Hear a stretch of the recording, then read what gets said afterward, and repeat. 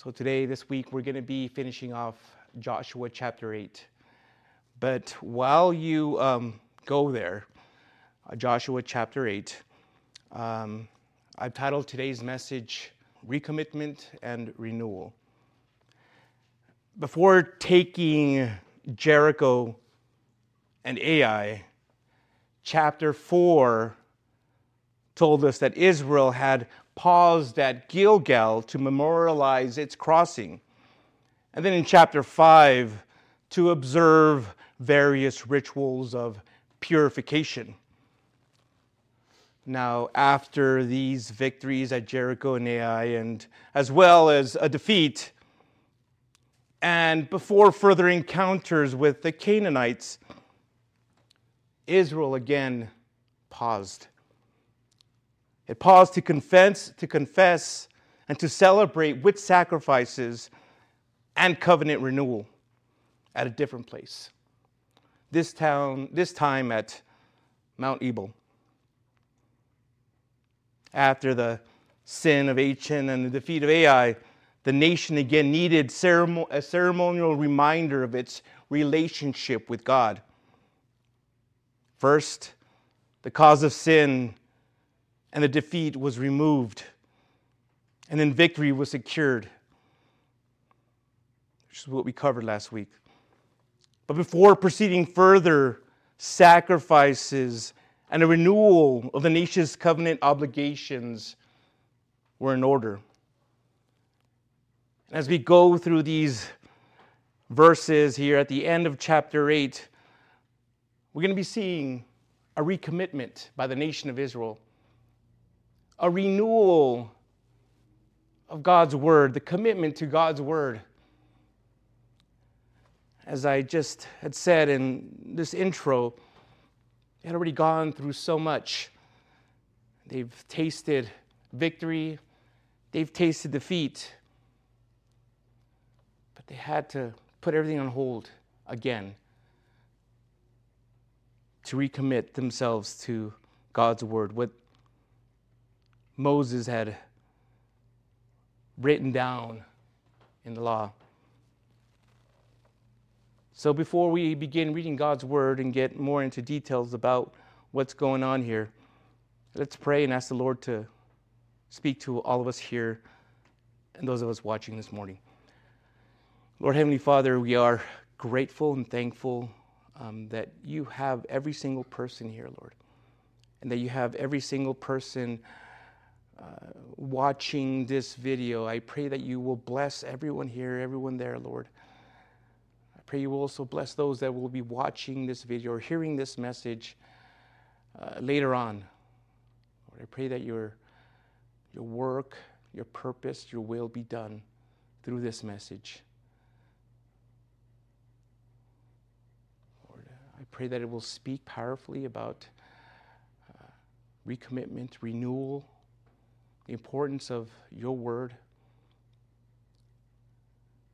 Lord, and how just amazing your grace and mercy is. So now I ask you to remove all obstacles, remove anything that is hindering our hearts, our minds from just being at peace right now, from sitting at your feet and hearing your word. We need you this morning, Lord. We want to hear from you. Keep us safe here, Lord. Fill this room with your spirit and move powerfully now. Pray this in Jesus' name. Amen. Joshua chapter 8, verse 30. The word of God says, "At that time, Joshua built an altar on Mount Ebal to the Lord, the God of Israel, just as Moses, the Lord's servant, had commanded the Israelites. He built it according to what was written in the book of the law of Moses, an altar of uncut stones on which no iron tool was to be used. And they offered burnt offerings to the Lord and sacrificed fellowship offerings on it. There, On the stones, Joshua copied the law of Moses, which he had written in the presence of the Israelites. All Israel, resident alien and citizen alike, with their elders, officers, and judges, stood on either side of the ark of the Lord's covenant, facing the Levitical priest who carried it. Half of them were in front of Mount Gerizim and half in front of Mount Ebal, as Moses, the Lord's servant, had commanded earlier concerning blessing the people of Israel. And I'll stop there. At some point following the victory at Ai, Joshua led the people 30 miles north into Shechem, which lies in the valley of Mount Ebal and Mount Gerizim. Now, any military strategists would have looked at this detour as just a foolish waste of time. What's Joshua doing? He's going a totally separate direction. What are we doing? Why is he sending everyone there at between Mount Ebal and Mount Gerizim? I'm sorry. Now, it would have made more sense to continue on after the victory of Ai and secure the central sector of the land with further victories. But Joshua had something more important to take care of. See, he couldn't just ignore some specific instructions that his former mentor, his father figure, his former leader had said, and that were boldly imprinted in his memory. Joshua and the entire nation had to obey what Moses had commanded them to do in his farewell speech back in Deuteronomy chapter 27. And just to give an idea, here's what Moses said in that chapter in verses 1 through 8. He gave them these instructions. When you cross the Jordan into the land the Lord your God is giving you, set up large stones and cover them with plaster. Write all the words of the law on the stones after you cross to enter the land the Lord your God is giving you, a land flowing with milk and honey. As the Lord, the God of your ancestors, has promised you. When you have crossed the Jordan, you are to set up these stones on Mount Ebal, as I am commanding you today, and you are to cover them with plaster. Build an altar of stones there to the Lord your God. Do not use any iron tool on them. Use uncut stones to build the altar of the Lord your God and offer burnt offerings to the Lord your God on it. There you are to sacrifice fellowship offerings to eat and rejoice in the presence of the Lord your God. Write clearly all the words of this law on the plastered stones. So you see, although it may have looked strange and foolish to others for Joshua to take this detour, Joshua knew exactly what he was doing when he interrupted the military activities. You see, he wanted to give Israel the opportunity to renew their covenant vows to the Lord as expressed in his law. So upon arriving there at Mount Ebal, as instructed, verse 30 says that Joshua built an altar. Now, Mount Ebal wasn't some just obscure place that Moses randomly picked out. No, not at all. Mount Ebal had historical significance. Back in Genesis chapter 12, verses 6 and 7, Abraham had built an altar at Shechem And we're also told in Genesis chapter 33 and 34 that Jacob had built an altar there as well, and he even actually lived there for a while. In Deuteronomy chapter 11, verse 29, Moses instructed that Mount Ebal was to be a site of curses. Now, I'll get more into that in just a bit, what that means, but this is also significant. You know why? Because Galatians, yes, New Testament Galatians chapter 3, verses 10 through 14, says that only a sacrifice of blood can save sinners from the curse of the law. As I said, I'll touch more on that when I get to verse 33. But in building the altar, Joshua was very, very careful to obey what it said in Exodus chapter 20, the diagrams, the rules, what that altar was to look like. He was careful to obey it and not apply any tool to the stones picked up there in the field. Now, why, you may be asking, why couldn't he use any iron tools on this altar? Well, the purpose for God asking the altar to be built this way is simple. He did it that way. He asked for a simple stone altar rather than one designed and decorated by human hands. He did that to prevent human works to be associated with the sacrifice. Why is that? Simple, easy. Because it's not the beauty of man-made religion that gives the sinner forgiveness, but the blood on the altar.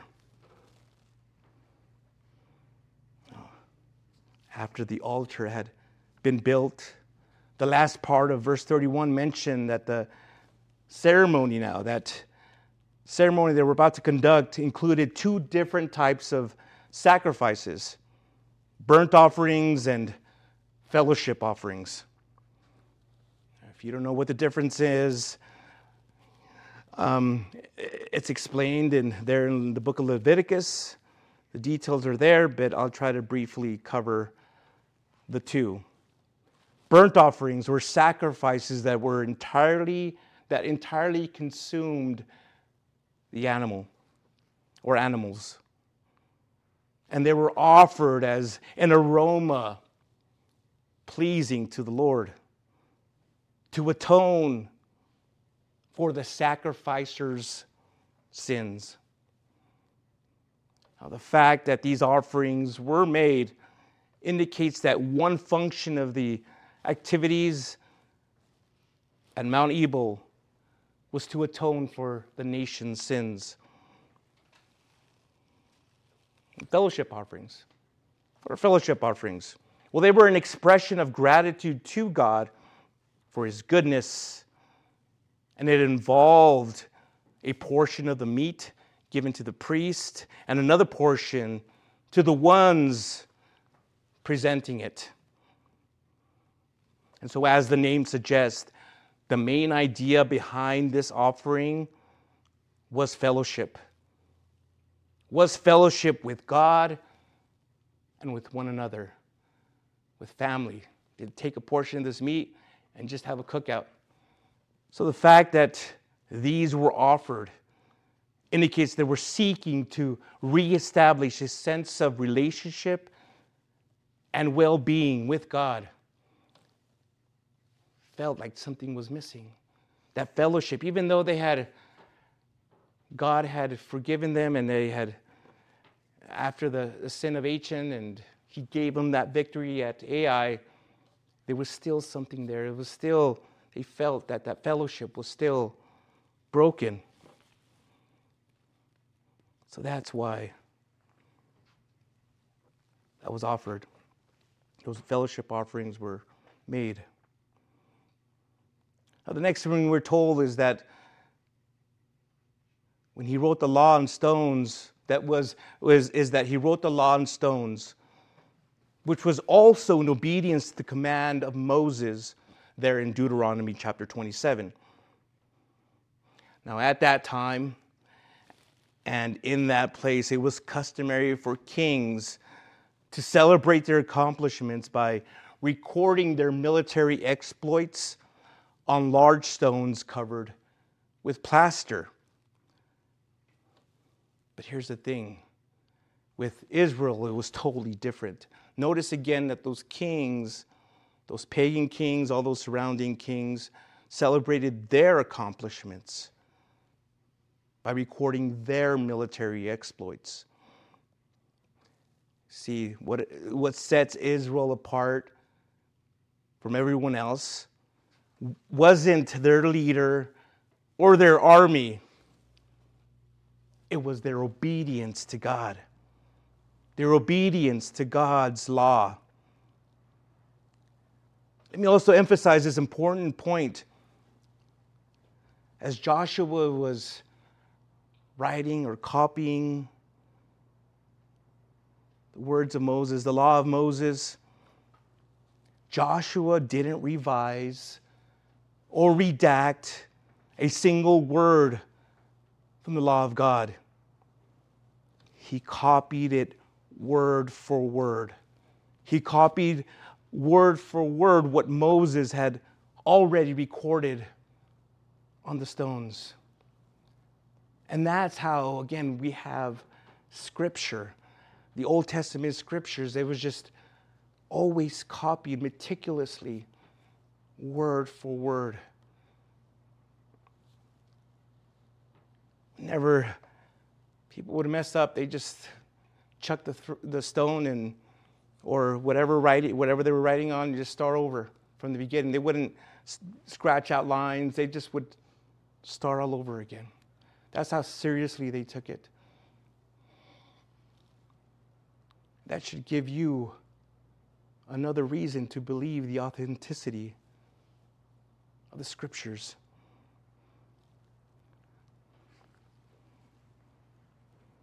Again, he copied it. He didn't revise or redact any of it. But as great as that was, the truth is this. The law written on stone was external, not internal. And it was useful, yes, it was useful for teaching the people and reminding the people. But the reality is, it can never change people. Romans chapter 8, verses 1 through 4, and Corinthians chapter 3 says that believers today, if you're a believer today, you have the Word of God written in your heart by the Holy Spirit of God. Paul makes it clear in the epistle to the Galatians that while the law can convict sinners and bring them to the cross, bring them to Jesus, the law in and of itself can never convert sinners and make them like Christ. Can't do that. Only the Spirit of God can do that. So, as believers, it's so important to be people of the Word. We have to adhere to God's Word written in the canon of Scripture. Being led by philosophical reasoning, political personalities, social correctness, or even emotional leanings is sin. If you want God's blessings, you must live God's way as revealed in His Word, in the book. We must be true worshipers who live in obedience, because a day will come. This isn't a lie. The day will come when sin will be no more, where sin and death will finally be vanquished. Those who live according to God's word will have no more tears, no more pain, no more sorrow, and more importantly, no more curse. Through the crucified, risen, and living Christ, we've been forgiven and redeemed. If you're a believer, a born-again believer, you've been forgiven and you've been redeemed, my brothers and sisters. And since we're now also justified, purified, cleansed, made righteous, one day soon we will worship God eternally in His kingdom. Does that sound wonderful? I know, I'm so looking forward to that day, and I hope you are as well. We're told in verse 33 that the people were surrounding the ark on both sides, opposite the Levitical priest carrying it, and divided into two groups. Half of them were on Mount Ebal, and the other half in front of Mount Gerizim. Now, a bit ago I mentioned the significance of Mount Ebal, but here in verse 33, another mount is mentioned, Mount Gerizim. Now, both these mountains are located in the geographic center of the land, and from either peak, much of the promised land can be seen. I say this because this site not only represents all of the land, but it also became a place that proclaimed the blessings and curses when Israel entered the land.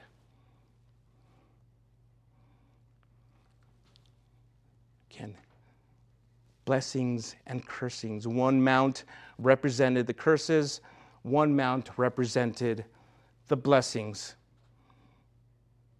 I'll touch more on that again in just a bit. Well, this is now the fourth public monument of stones that has been erected. The first was at Gilgal there in Joshua chapter 4, commemorating Israel's passage across the Jordan. The second was in the valley of Achor, a monument to ancient sin and God's judgment, chapter 7. The third was the entrance to Ai, a reminder of God's faithfulness to help His people.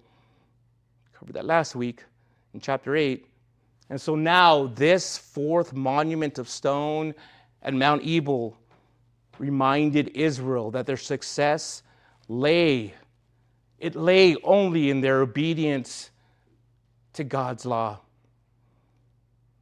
And so now the entire nation of Israel had witnessed Joshua write out the law verbatim.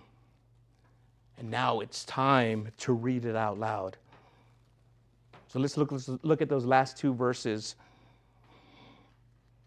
of chapter 8. Joshua chapter 8, verse 34. Afterward, Joshua read aloud all the words of the law, the blessings as well as the curses, according to all that is written in the book of the law. There was not a word of all that Moses had commanded that Joshua did not read before the entire assembly of Israel, including the women, the dependents, and the resident aliens who lived among them.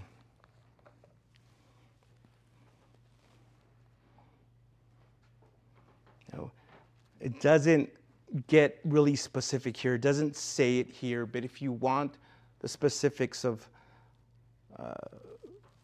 what they were to do, the assigned location of each tribe in front of those two mounts, all you have to do is go to Deuteronomy chapter 27, verses 11 through 13. And here's what it pretty much says.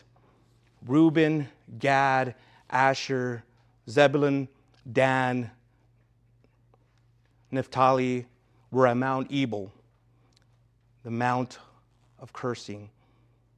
And Simeon, Levi, Judah, Issachar, Joseph, meaning Ephraim and Manasseh, and Benjamin were at Mount Gerizim, the mount of blessing. The tribes at Mount Gerizim were founded by men who had either Leah or Rachel for their mother, while the tribes at Mount Ebal were descended from either Zilpah, or Bilhah, handmaids of Leah and Rachel. I'm really bad with names. I'll admit to that. But anyways, I'm sure if you read the story, you know who I'm speaking of here. The only exceptions were Reuben and Zebulun, who belonged to Leah. Reuben had fortified his status as firstborn because he had sinned against his father. Now, in the valley between those two mountains stood the priest and the Levites with the ark, which again, the ark represented the Lord's presence. And they were surrounded by the elders, officers, and judges of the nation. So this was just a huge, massive scene. On one side of the mountain was one group, on the other side of the different mountain was another group, and right in the middle was just everyone else. The people were all facing the ark, which, as I just said, represented the presence of the Lord among his people. When Joshua and the Levites read the blessings of the Lord one by one, and again, this is mentioned in Deuteronomy chapter 28, the tribes at Mount Gerizim responded with a loud, united amen. And I didn't know if, maybe some of you didn't know this, but amen in the Hebrew, it means so be it. So be it. So whenever you say amen, or scripture is read and someone says amen, or you say amen, I don't have a problem as long as you're not screaming it at me. That's what it means in Hebrew, so be it. And when they read the curses, the tribes at Mount Ebal would respond with their amen after each curse was read. Back in Exodus chapter 19 and 20, God had given the law through Moses at Mount Sinai, and the people accepted it.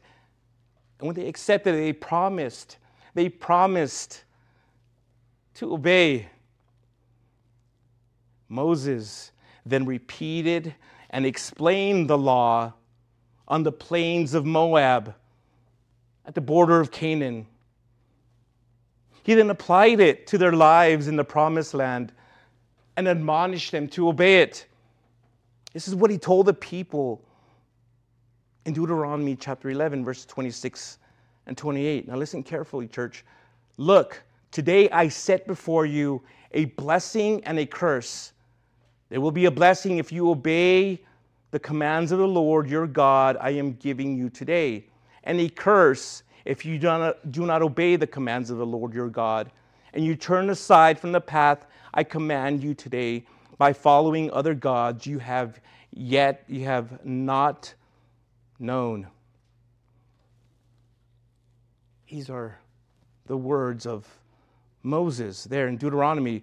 And so now Now what we see here is Joshua reaffirming, reestablishing, renewing, recommitting the law in the land of promise.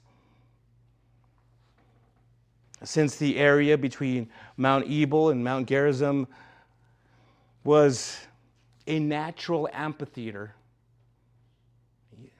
Sure, you know what it, if you don't know what an amphitheater is, it's just an open arena. It's kind of like, so it's here, the stage is here, and it just opens up. Well, it was kind of like a natural amphitheater. Everybody that was there, even probably those that were hard of hearing, could hear the words of the law clearly and respond with intelligence. What I mean by that is they wouldn't be like, what did he say? I didn't understand. I didn't hear what he said. He mumbled. He sounded like he mumbled. No, he was clear.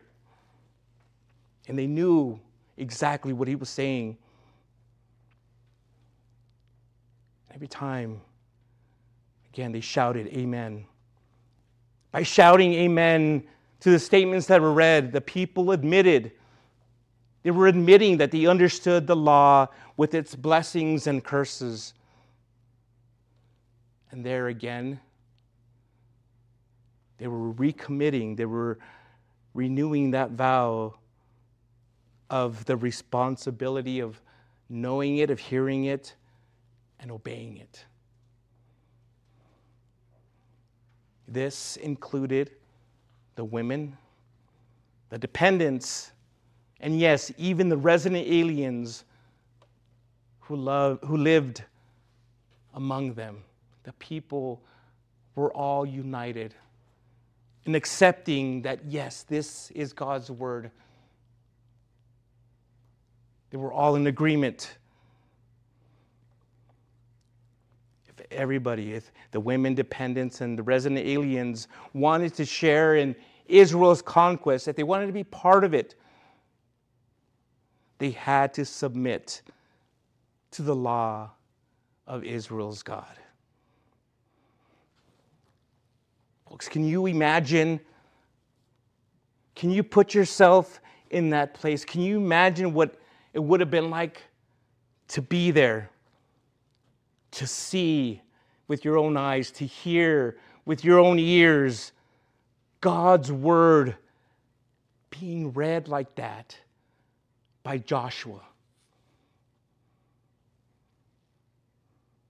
That scene, oh my goodness, it just must have been an amazing, wonderful sight to see and hear. But it ought to remind us that God's word is powerful. God's word is powerful, and it's as relevant today as it was then. It's just as powerful and it's just as relevant today as it was when it was written back then. God's word is God's word. It's true. It's holy.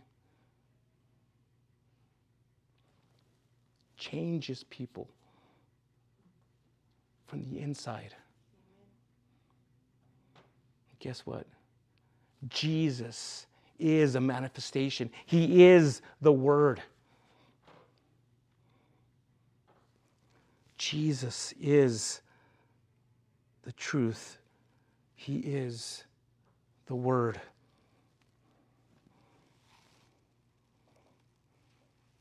A mountaintop scene much later in Israel's history offers a good vantage point from where to view this theme. There, a later Joshua named Jesus, he's standing at the top of this mountain. Peter, with his three key disciples, Peter, James, and John, suddenly something strange happens before their eyes. Jesus is transfigured. Now, that word in the Greek means to be changed in appearance. His whole appearance just changed. And we're given some descriptions, an idea. I'm sure it was only partial description. I don't think words could even explain what that looked like, fully explain what that looked like. But Matthew 17 tells us that his face shone like the sun. Like the sun. And Mark chapter 9, verse 3, after he had risen from the grave, says his clothes became dazzling white, whiter than anyone could bleach them. And then what happens, if you know the story, what happens after that? Immediately, Moses and Elijah, representatives of the Old Testament law and prophets, they join the scene. They're standing there with the transfigured Jesus. And they're just chatting it up. They're talking. 3 discuss Jesus' imminent departure to fulfill his mission in Jerusalem, which was a reference to his coming death, resurrection, and ascension. Then you have the excited, outspoken Peter. And he proposes the erection of 3 temporary shelters. One for Jesus, one for Moses, and one for Elijah. But a bright cloud suddenly envelops them. And then God speaks from that cloud. He says this in Mark chapter 9, verse 7. "This is my beloved Son. Listen to him." God said this in the cloud as everyone thought that Moses, Elijah, and Jesus were there. Jesus says, "This is my beloved Son. Listen to him." The next instant, the disciples looked, and there was only one person that was present there. Who was it, church? It was Jesus. Jesus was the only one standing there. In short, God had sent a new Moses for us to listen to and demands that we do so. What the instruction of Moses was to Israel, the instruction of Jesus, the new Moses, is to us. Listen again carefully. Jesus, our Savior, our Lord, He is the only and perfect mediator of God's Word. As I said just a bit ago, He is the Word. The one to listen to now, as someone to whom Moses, Elijah, and Joshua are subordinate.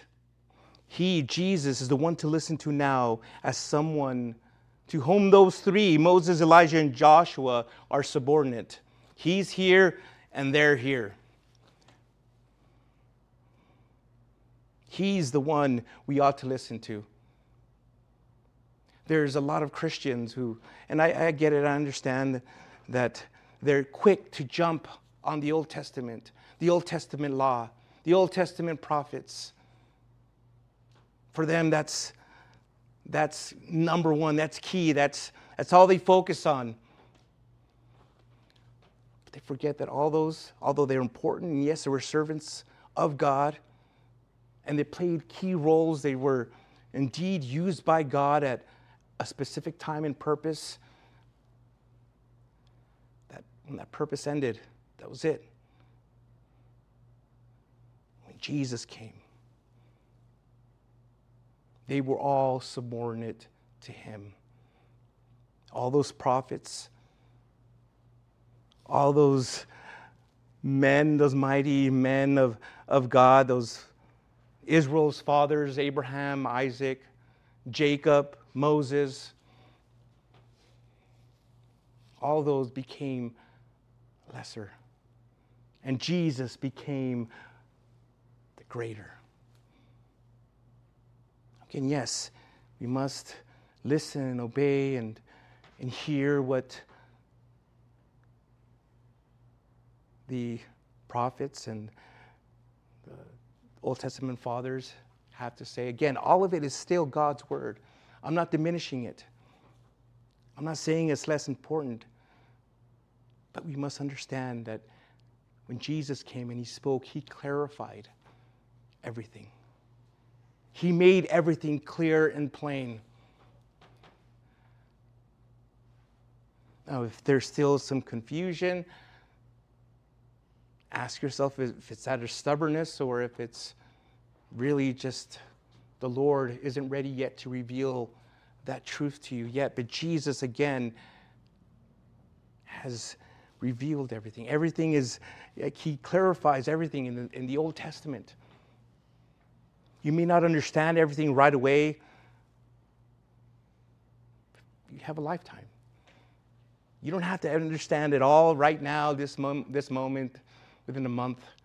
As long as you have breath in your lungs, as long as your heart is still beating, God is going to reveal the truths. What I mean by new truths is Jesus' words will come and you'll be like, it's like the light bulb turns on. Oh, that's what that means. That's what he was trying to say. That's how the Old Testament pointed to Jesus, what Jesus was doing, what Jesus was saying. Friends, church, Christians, don't make the mistake again of just making those men, the words they say, more important than the words of Jesus. Again, he is the only and perfect mediator of God's word. More important, unlike the prophets who were human, this is God's Son. This is God's beloved Son. He wears human flesh just like they did, but only he is God living right here among humans. Again, let me emphasize, he is the Word incarnate. Consider for a moment, if you think about it, think about how wonderful and crazy the term son implies. When Joshua read the instruction from Mount Ebal, Israel listened seriously to it as God's word because of Joshua's status as servant. But the access as a son, a son has to a father far surpasses that of a servant. On Mount Sinai, Moses spent more time talking directly with God than any human in history. It's true, look it up. He spent more time talking directly with God than anybody else in history.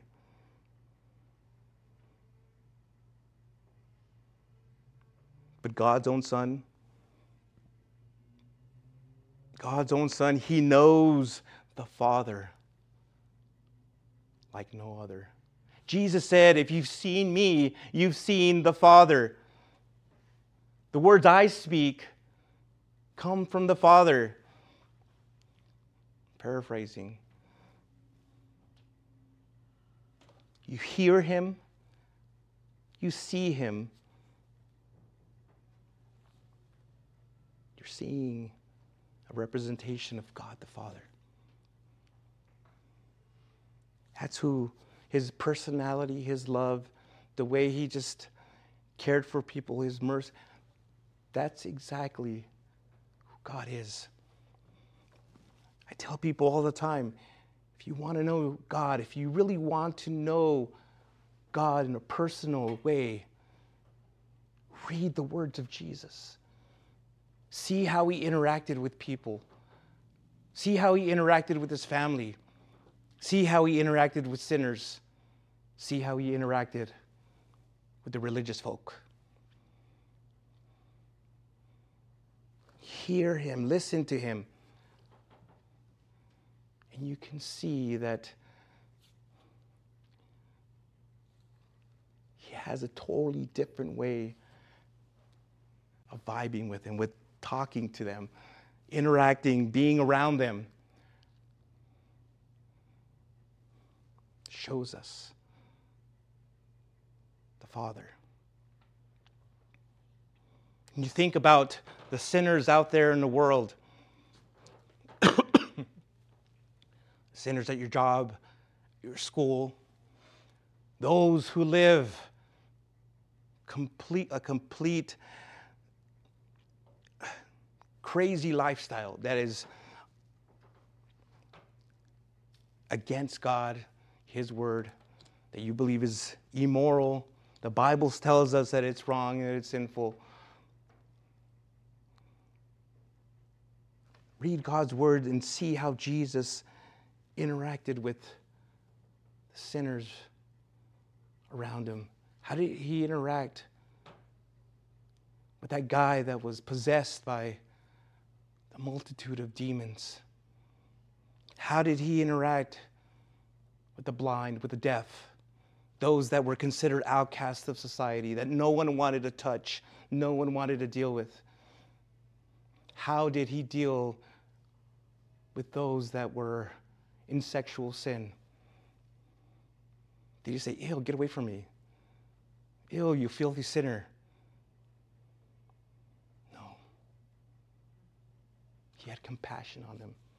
He loved them. How did he deal with those that were super religious and were just stuck and stubborn and stuck on their ways? He showed them a better way. He couldn't control what they said or how they reacted to what he said, but when you hear him, when you read his word, that's how Jesus is. And it should tell you that he loves everyone. God so loved the world that he gave his only Son, that whoever believes in him shall not perish but have everlasting life. He loves. That's why he came here on earth. He came here to die for you, a filthy sinner. So if he came here to die for your filthy sin, do you think he came here to die for that person's homosexual lifestyle, for that transgender, for that woman that's in adultery, for that Catholic priest who's just stuck in his Catholic ways, for Jeff Bezos or Elon Musk, or even those prisoners that are in solitary confinement on death row? Yes, he died for all of them. Not just for you. He died for you, yes, but not just for you. He died for everyone.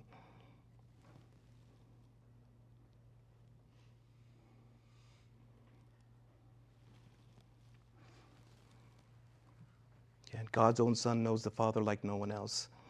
A popular story reports the bedtime scene in a child's bedroom. Susie has prayed her usual prayer. You know that one, "Now I lay me down to sleep." And her mother is tucking her in for the night. Though solemn and sincere, the prayer has not allayed Susie's deathly fear of the dark. She pleads with her mother to stay with her until she falls asleep.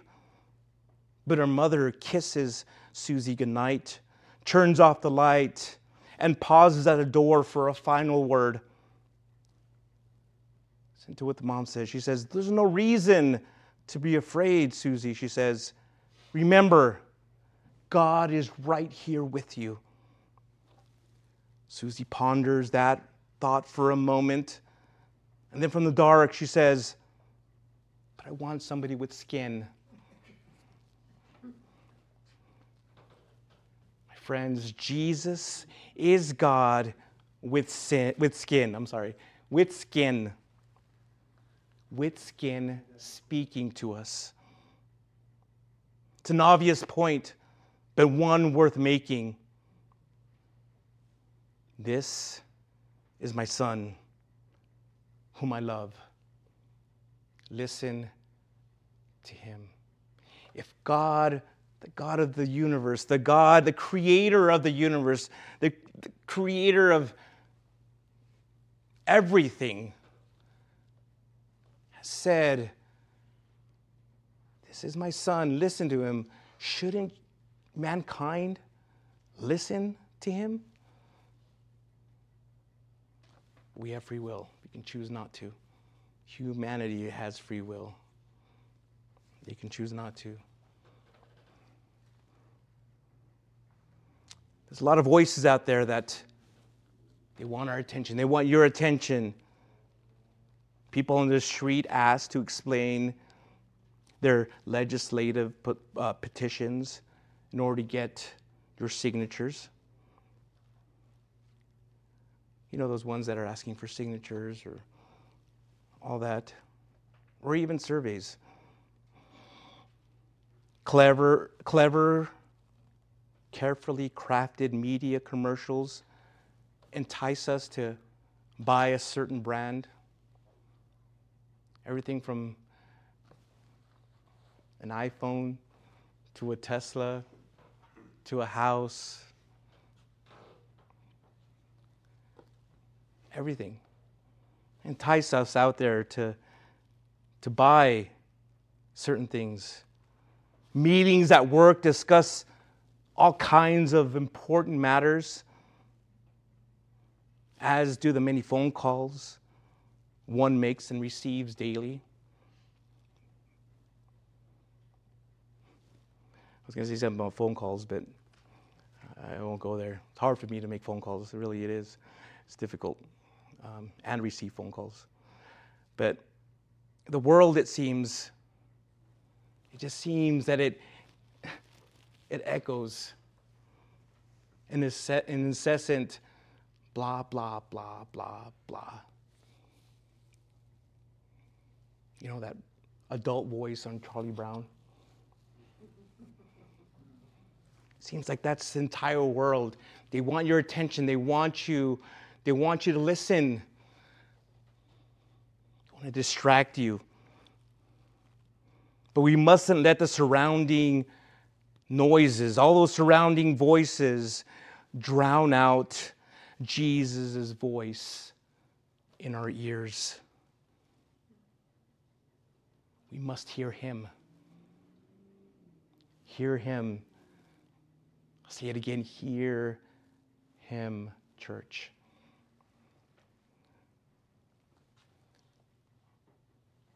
I urge you, I recommend, as your pastor here, to meditate carefully on Scripture, to hear the quiet sounds of his voice.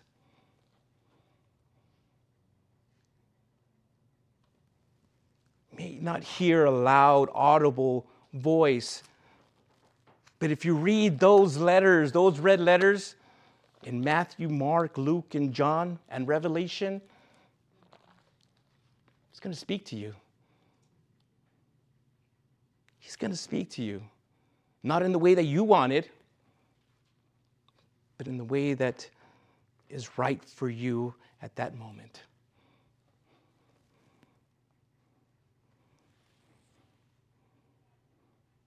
Spend time in quiet prayer, listening to the gentle whisper of his voice. Let's keep ever before us the question, what is Jesus saying to me? Above all, church, my brothers and sisters in Christ, a fellow believer, hear him.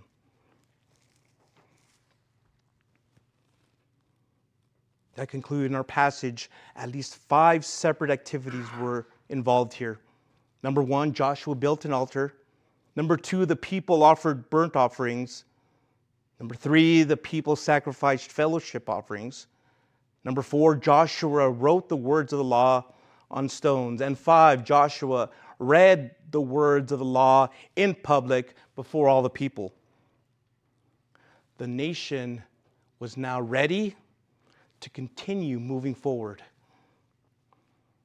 Now, from this point on, the history of the Jews depended on their attitude toward the law, which had been read in the hearing of their day and which they responded to with an amen. They agreed.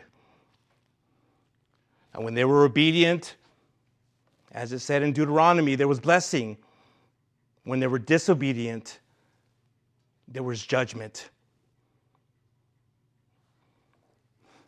It is tragic that the affirmations of this momentous hour faded so quickly.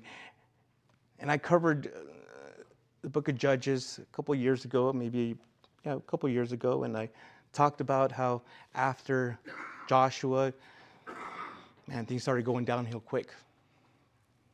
But these judges,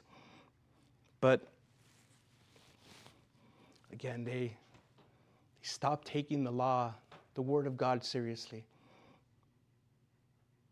And as a result, there was judgment. But when those times that they did obey, there was blessing.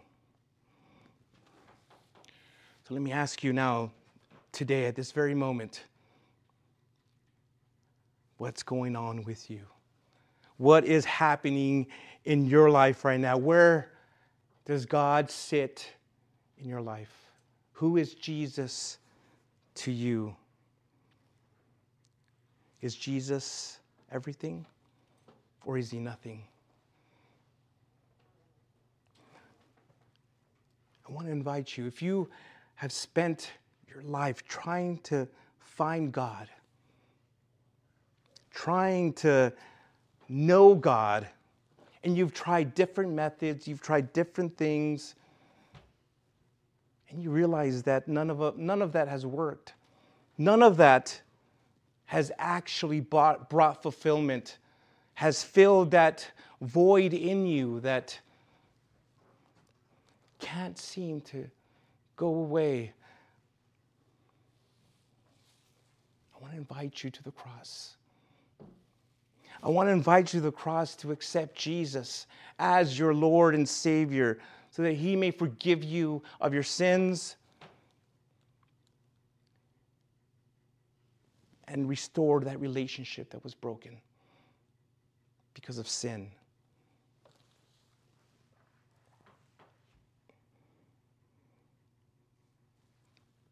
When you do that, when you surrender your life to Jesus, the Holy Spirit will make his home in you. And you will start hearing God. You will start understanding, knowing God more. You will start understanding what his word says.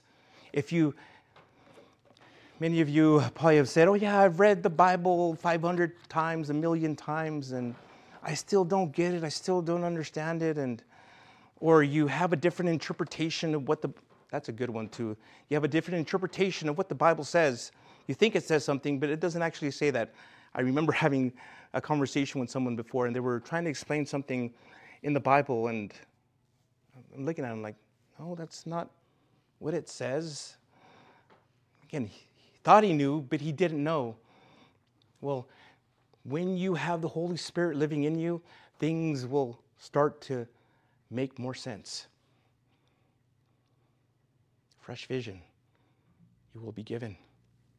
Sounded like Yoda there for a minute, but you'll be given a fresh vision. Jesus will clarify things for you. But you have to surrender your life. So if you're ready to do that, if you're watching this right now, listening to this message, if you're here today and you're ready to surrender your life to Him, or even if you want to recommit your life to Jesus, you want a renewal, I want you to close your eyes and bow your head wherever you may be. With all sincerity, with all your heart, pray this. Lord Jesus, I now admit and confess I'm a sinner. And I ask you to forgive me. I now believe that you died for my sins and rose from the dead. I repent from them all. I turn from those sins and now confess you as my personal Lord and Savior. Thank you for dying for me. Thank you for forgiving me of all my past, present, and future sin. And thank you for saving me.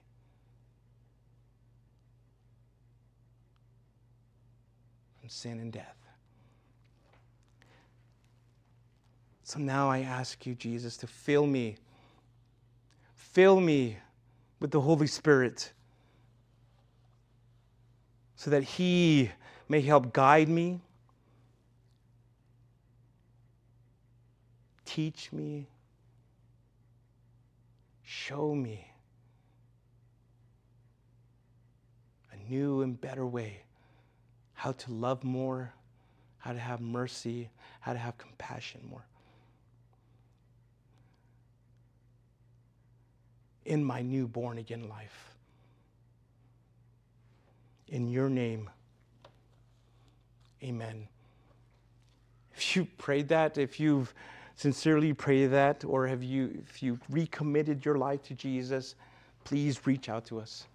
We want to know your story. We want to be able to help you on your next steps. We want to be able to celebrate with you. You're not alone in this new life, in this life as a believer. It's not meant to be lived alone. So now I encourage you to get a Bible.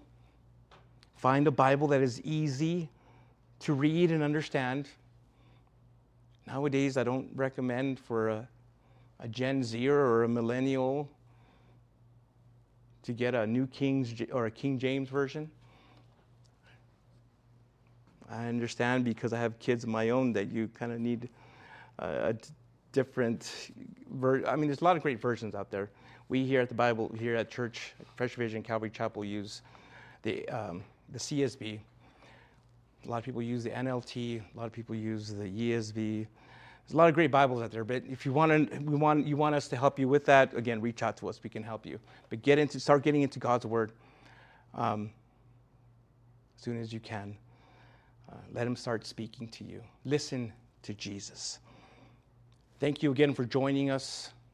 I hope that you have a great and wonderful week. Be a blessing to others. And I look forward to seeing you as we continue on the book of Joshua. Have a great week. We love you. Goodbye. Thank you so much for visiting us here at Fresh Vision Calvary Chapel. We hope we were blessed by Pastor Angel's message. For more information about Fresh Vision Calvary Chapel, such as our service time or how to get connected, please visit our website at fvccelp.com. If the Lord is leading you to give to the ministry of Fresh Vision Calvary Chapel, there's a PayPal link in the video description below. Once again, thank you so much for visiting us here at Fresh Vision Calvary Chapel. We hope to see you again soon.